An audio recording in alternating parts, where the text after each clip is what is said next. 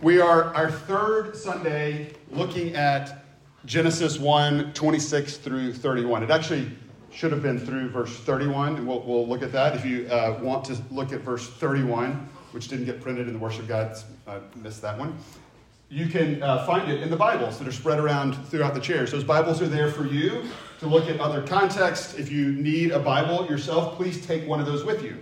And this passage can be found on page 1. So a pretty easy place to find.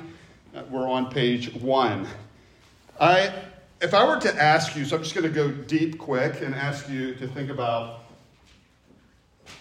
if I were to ask you this question, where in your life did you experience the most pain? And you might think about a time that you got injured. That might have popped into your head, sometime that you physically were hurt. But it's also quite likely, and if you were to really think about it, that you would name relational pain. That you would name fragmentation, a brokenness in a relationship that you have experienced. And it could be with a family member or a friend or somebody, coworker. It could be somebody in the church, church leaders, or all kinds of stories that we could tell. And just feeling the heaviness and the brokenness and the fragmentation of relationships can be overwhelming. And my hope is this morning, we don't ignore that, but we step into the hope that Scripture offers. The hope that the Word of God offers us, particularly in this picture of creation and the way in which God created us for wholeness, for beauty, for relationship. We've talked about the last 2 weeks this passage, and we started with our relationship to God, that we were created for relationship to God. And last week, Todd talked about the fact that we're created for relationship to all of creation, and that we are invited to think about that well. And here, we're invited to think about our relationship with one another. That's our focus for this morning, our relationship with one another. And we also recognize that we in this moment have not gotten to the fall yet. So things aren't broken. They're not. Rebellion and sin and ugliness has not entered into the picture. And yet we know that we live fully in the midst of that, so that we all thought of something painful, right? That this is our experience. And yet, this still can give us hope. This still has application for us. And it's a part continually of the biblical story, so that we find just a few chapters later, the beginning of chapter 5, as Moses is talking about the history of God's people, he uses these same words here to describe the people of God, even post-fall, that in the image of God, he created them, male and female, he created them. This poetic verse 27 that speaks of the creation of human beings is used after the fall still. And then even Jesus, when he's asked a moral question in Matthew chapter 19, he doesn't refer back to the law, which does come and has beautiful picture for our relationship with God, but he actually refers back to creation in this verse and quotes verse 27, in the image of God, he created them, male and female, he created them.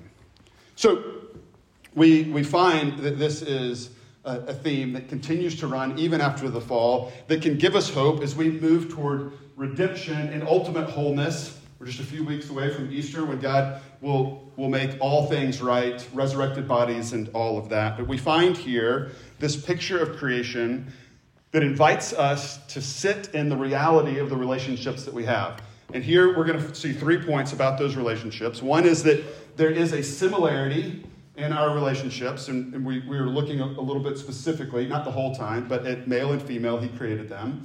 There's a similarity, first and foremost. There's a dissimilarity, and that all of it occurs, is experienced in point 3, that we're embodied in these relationships, that our relationships are embodied. That is, that they're physical. We experience life in this physical world, that it's not all just in our heads. So let me pray and we'll jump in. Lord, we ask for your Holy Spirit to speak your truth to us, that you would shape us and change us. We thank you that this is your work. We pray in Jesus' name, amen. There is a similarity here that we find in these relationships, and I think it's helpful to note, first and foremost, that relationships are very clearly foundational. Relationships with one another are clearly foundational to creation itself.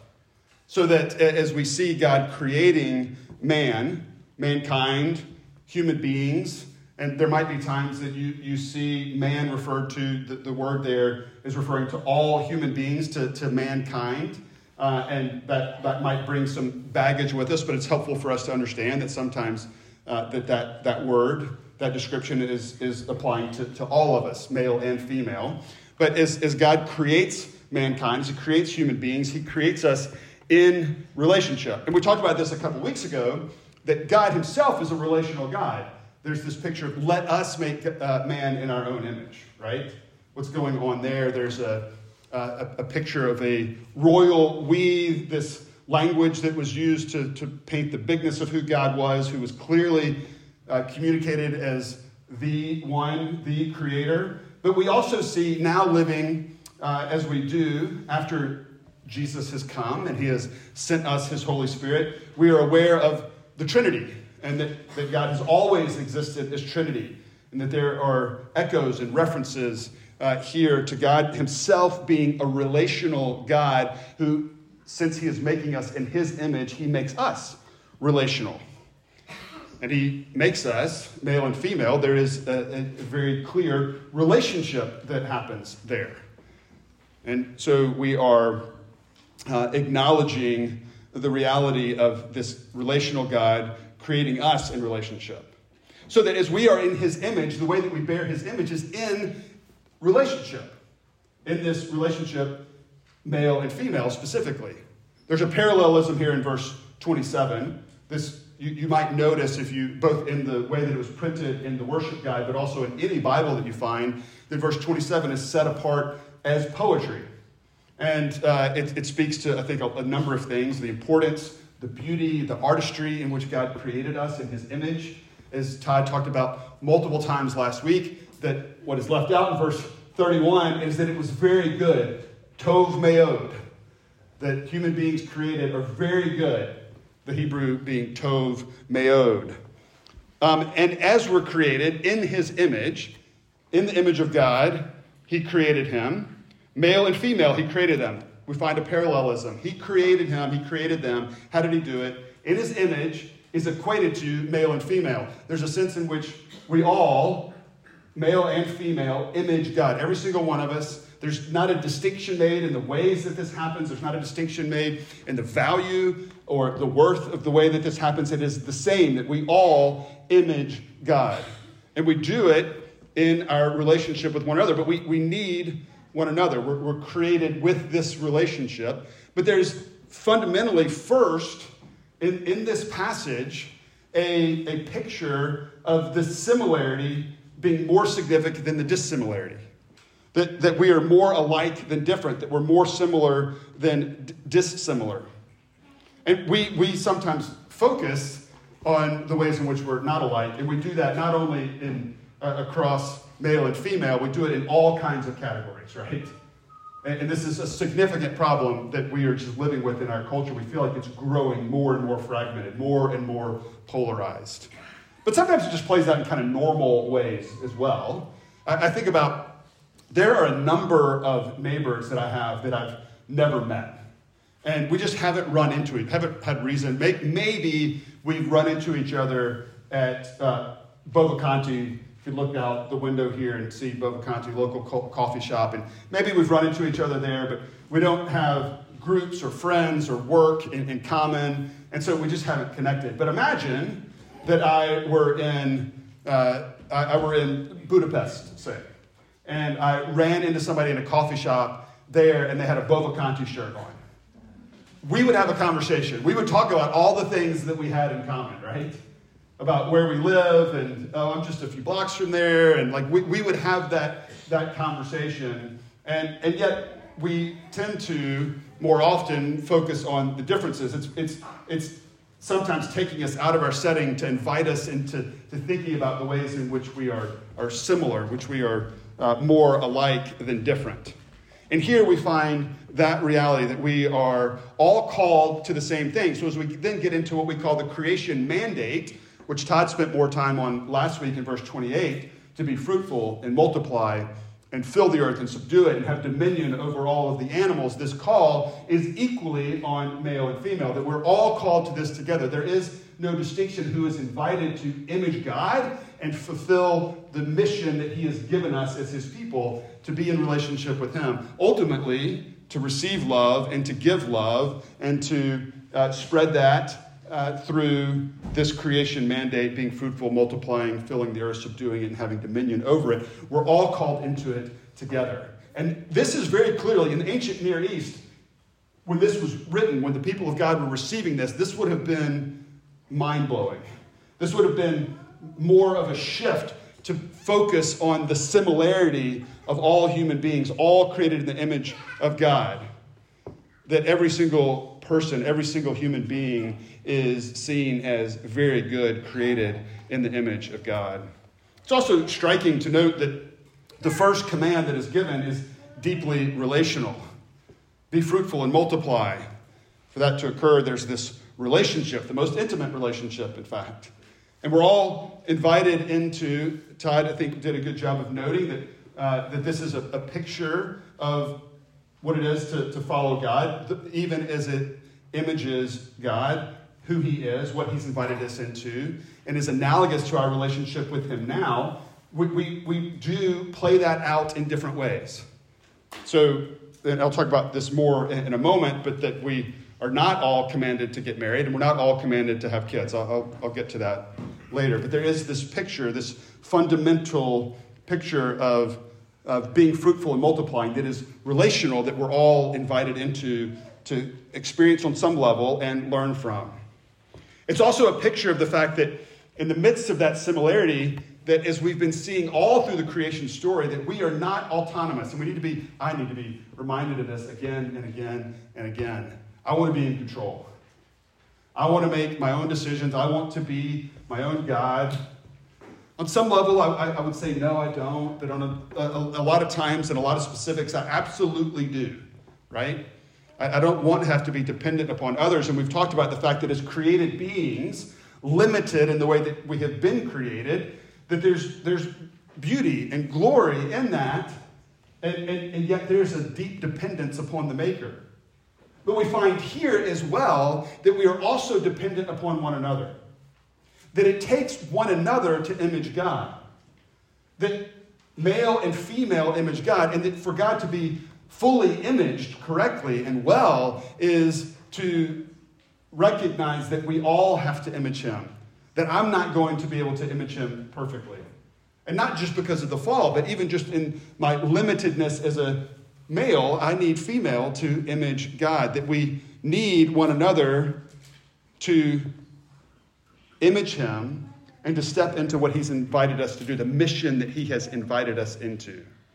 So that together, we're invited to discover the meaning of what it is to be created in his image and to live that out in our lives. And we are deeply dependent upon one another. We're made for relationships with what is clearly painted here is a relationship of equals. Equal in value and worth and in the beauty of being created in the image of God. We start, and I think this passage focuses on the similarity we have, and yet there is a recognition of the dissimilarity, of the fact that we are created male and female. That there is this foundational nature to who we are as male and female. And I even struggle with, do I talk about a foundational nature to our biological sex or to our gender? Because we live in a time where those conversations and language gets us caught up in knots, and I'll say something that will be misunderstood and be thinking about it differently, or I will also, because I'm a flawed human being, say something that is wrong. That also happens, right? Even as I preach here, that is 100% possible, and I am thankful that the Holy Spirit works, and pray that he allows us to forget the things that I say that are wrong and even bring to mind things that I don't say that I should, right? So that's part of our dependence upon our God. But I want to be careful, or maybe just acknowledge that there might be ways in which language is used that there could be confusion, and I invite follow-up conversation. I also want to recognize that on this topic, there will be a lot of questions, and I'll answer them all in the next 10 minutes. They can't be answered for one, like even the purpose of what a sermon is, the time that we have, the complicated nature, the fact that I don't have a lot of the answers, all of those things, right? So there is continually, as we always talk about, an invitation to ask questions, to engage on these things, have resources, and would love to talk and all of those kind of things, right?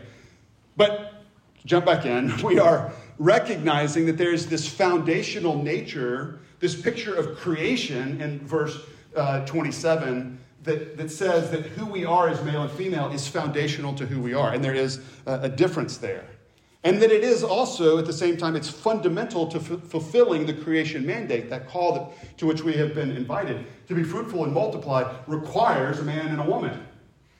That's not possible without that, right? So there is this invitation to recognize that there's something really significant about who we are. And that we live out life as a result with those who are dissimilar from us. And it's not just this category of male and female. We find throughout Scripture that there is an invitation to image God and fulfill the mission that He has given us with people who are different than us, and that the differences actually help us image Him better, more fully. This is true of just being gifted differently, so that we find in 1 Corinthians 12 the recognition that we are different parts of the body of Christ. That the body needs the head and the arms and the feet and the eyes and the mouth, and all of it is required, and that we are essentially different parts. We need one another. We see it as well with the value of the different tribes and tongues and people and nations that will all be worshiping God together in the new heavens and the new earth, and that we're invited to, as we can, embody that even now. We hear stories we heard just in the last month and a half from Rachel and Josh as they worshiped with the Kenyan church, and the way that they saw the beauty of who God was in those differences. And we need that. But here we find fundamentally we need that with male and female. And so even in a church where we believe that the Bible teaches that the role of elder is reserved for male, we recognize that we need one another, and we have a women's advisory council that comes alongside us and gives us perspective, not just on situations where women are involved, but in everything that we're doing, from budget to Sunday school to basically everything that we're doing, right? We recognize that we need that. This function of who we are and our dissimilarity actually allows us to recognize that dependence that we have on our Creator and to rejoice in the way in which He's created us. Anthony Hoekema wrote a book called Created in the Image of God. This was one that I read in seminary I was in seminary 20 years ago. Yeah, that's a long time ago. So makes me feel old. But it was a great book then. It's a great book now. And this is one of the things that he says. He says, male and female, He created them. It has more to do with, it has more than sexual differentiation in mind, since the animals are also created in that way. What is being said in this verse is that the human person is not an isolated being who is complete in himself or herself, but that he or she is a being who needs the fellowship of others, who is not complete apart from others. Meaning we need people who are different than we are. We're dependent upon one another. And there certainly is, as I noted before, marriage in view here. We'll find that, and we'll spend more time as we get into chapter 2, and we see even a more deep down picture of the creation of the first human beings, Adam and Eve. And marriage is very clearly in view there. It's in view here with the be fruitful and multiply. And I think it's helpful to note that this is a foundational human relationship. And yet, again, that doesn't mean that the command is that everybody get married. Paul actually says in 1 Corinthians 7 that it's better to be single, to remain single. We know that the one who is the ultimate image bearer, the only perfect image bearer of God, Jesus Christ Himself, single. Paul, who wrote much of the New Testament, single. Jesus tells us in Matthew 22 that in the new heavens and new earth, when everything is made perfect, there is no marriage then. So just as as a reminder, this is not saying that everybody is supposed to get married, or even that the way to have a flourishing life is only in marriage. That is not the argument being made here, even as it is this foundational relationship that we see throughout Scripture, Old and New Testament, is a picture of our relationship to the Creator. A picture of the people of God's relationship with Yahweh, the one who says, I will be your God and you will be my people. It is a picture of that. It illuminates that relationship for us. And it's helpful to note as well, as Todd noted last week, that not all of us are commanded to have children. And that brings up questions of all kinds of things that we could deal with: infertility and desire and marriage status and all of that can be recognized as painful. It speaks to some of the fragmentation that we exist in the midst of, that our relationships are broken, our bodies are broken, all of it does not work as we want it to. And so we're invited to look and trust in a God who does bring healing and hope, as things are not the way they're supposed to be. I think it's also helpful for us to note, the Bible does not give this long list of here's what it is to be dissimilar, here's what it is to be male and female. There are places where there's distinction. This is not one of those passages. But we also want to recognize that the church has often, in history, just bought into the cultural stereotypes and assigned these particular, either cultural stereotypes or even our own experience that we might have had, the things that we might speak to experientially about the way that we've experienced male and female people, that we would then begin to say, this is what it looks like. And this is what you have to do to be a male or female. And we need to be really careful not to do that. I mean, we could go just to the basic, the whole, and this is the one that is used the most often, but if you like blue, you're a boy, and you like pink, you're a girl, right? Like, we live in a time that would recognize you can like either one or neither, boy or girl, right? But there are all kinds of things more significant that we just kind of adopt. We begin to think, well, this is how we're going to define things, and those roles can lead to some of the ways that people talk about those things can lead to mistreatment and abuse, and they have. So we need to be careful and thoughtful about these things. Doesn't mean we don't talk about them. I just want to go ahead and recommend two resources to you that have been helpful for me. One is Sam Allberry, who wrote What God Has to Say About Our Bodies. Sam Allberry. And then this one is The Genesis of Gender, A Christian Theory, Abigail Favall. I'm not sure if I said that right, but they've been helpful books for me. Sam Allberry's written a number of books, a number of resources that I've read. This is the first thing I've seen by Abigail Favall. She's a Catholic professor at George Fox University. Certainly has some perspectives that I wouldn't agree with, but overall a really helpful book. And we need help in thinking through some of these things well, recognizing that the church has not always handled them well.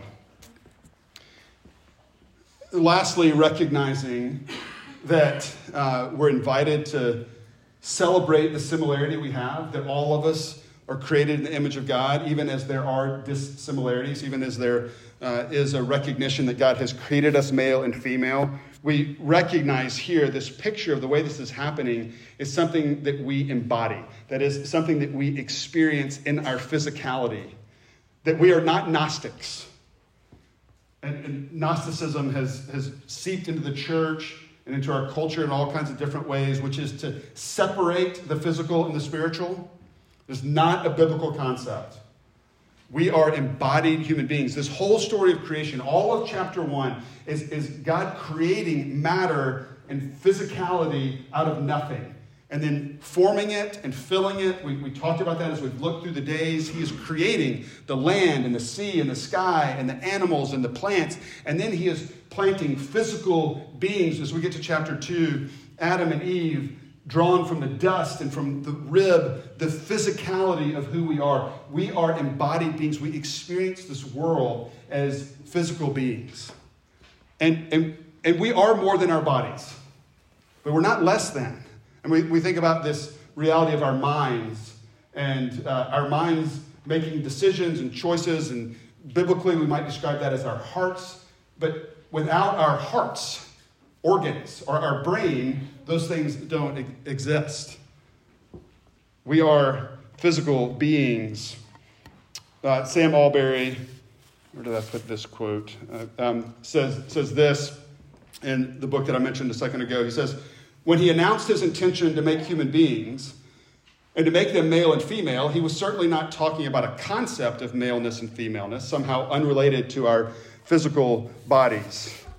This is this picture that again and again, just throughout, that the Scripture values the physicality of who we are.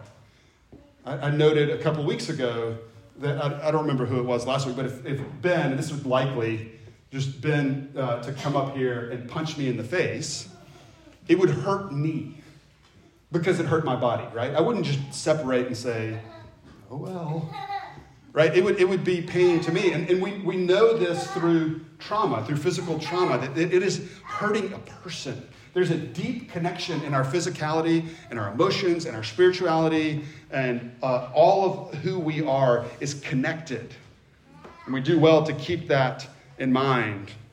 Favell says in her book that the body reveals the person. And there's this reality in chapter 2 when Adam is, so I'm jumping ahead a few weeks here, but when Adam is put to sleep and God forms Eve out of his rib, and he awakes and he sees her. There's no conversation, everything, but he recognizes her at that point for who she is, as first and foremost like him. Bone of my bone, flesh of my flesh. He sees the similarity, but he recognizes her. Her body reveals who she is. We see as well that there's this, like how we treat one another in their bodies throughout Old Testament and New Testament matters. We see that there is the hope of redemption for our bodies. We actually long for it, Romans 8:23. We long for the redemption of our bodies. And then we know, praise God, that the resurrection, which we're about to celebrate in a few weeks, Easter is just around the corner. We celebrate the resurrection of Jesus, and we remember that his resurrection, his bodily resurrection, was the promise of our own bodily resurrections, that each and every one of us, no matter what happens to our bodies here, will be resurrected. The body matters. And we live life in recognition that the body matters. So we know some of the ways in which we're being invited out of that onto the internet, into this virtual world, maybe even into the metaverse, and we're creating virtual worlds and all of this. And we see the impact that has had on mental health in just the last 10 years. And should be concerned about what the future promises in that regard. We're made for, and we experience this in COVID too, we're made for relationship with one another, to see one another, to touch one another. Hugs and handshakes, and pats on the back, those things matter. We're made to be physical beings. One of my seminary professors, Zach Eswine, this is actually referred to in the Alberry book. He laments that for elderly who end up in nursing homes, that the thing that they lack the most is physical touch. The reality, I mean, just besides the poking and the prodding that for the medical needs, that they don't get the hugs and the handshakes and the physical presence of people often. And that's the loss. And we intuitively know that reality, that real relationship happens in front of one another. We're made for physical relationship with one another. All of our relationships are made for that. And in the midst of all of this, we recognize the fragmentation and the brokenness in our embodiment, in our bodies, and the ways in which our bodies relate to one another. We experience that things are not the way that they're supposed to be. And we think about the things of our bodies that we're ashamed of or wish were different. Every single one of us is find things that we wish were different, right? We feel that fragmentation. And the picture here, again and again, we go back to what Todd talked about, is that it is tov meod. It is very good. We are all image bearers of Christ. We all have levels of brokenness in our embodiment, in our relationships, and yet what we're invited to here is this picture of the artistry of God creating us in his image, and that we have value and worth because of that, and that he cares about who we are. That's the hope that he is offering us. And in the midst of this, in the midst of him valuing the bodies that image the Creator, that image him, that he made billions of to image him. And he even made one for himself. So Jesus becomes a body. And his body is the one that is whole. The only one that, and there is a mystery there to the way that he is the perfect image of God. John 14:9 and Hebrews 3.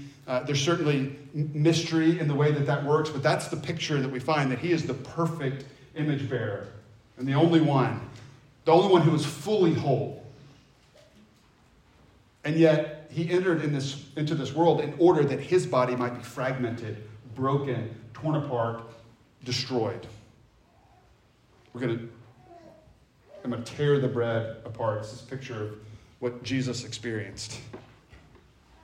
And this is the thing that he does to recognize both the value of the body, but then in that to accomplish for us the promise of resurrection, because his body, not only was it broken, it was raised. And ours will be raised as we trust in him, as we recognize our dependence not only on one another, but ultimately on him.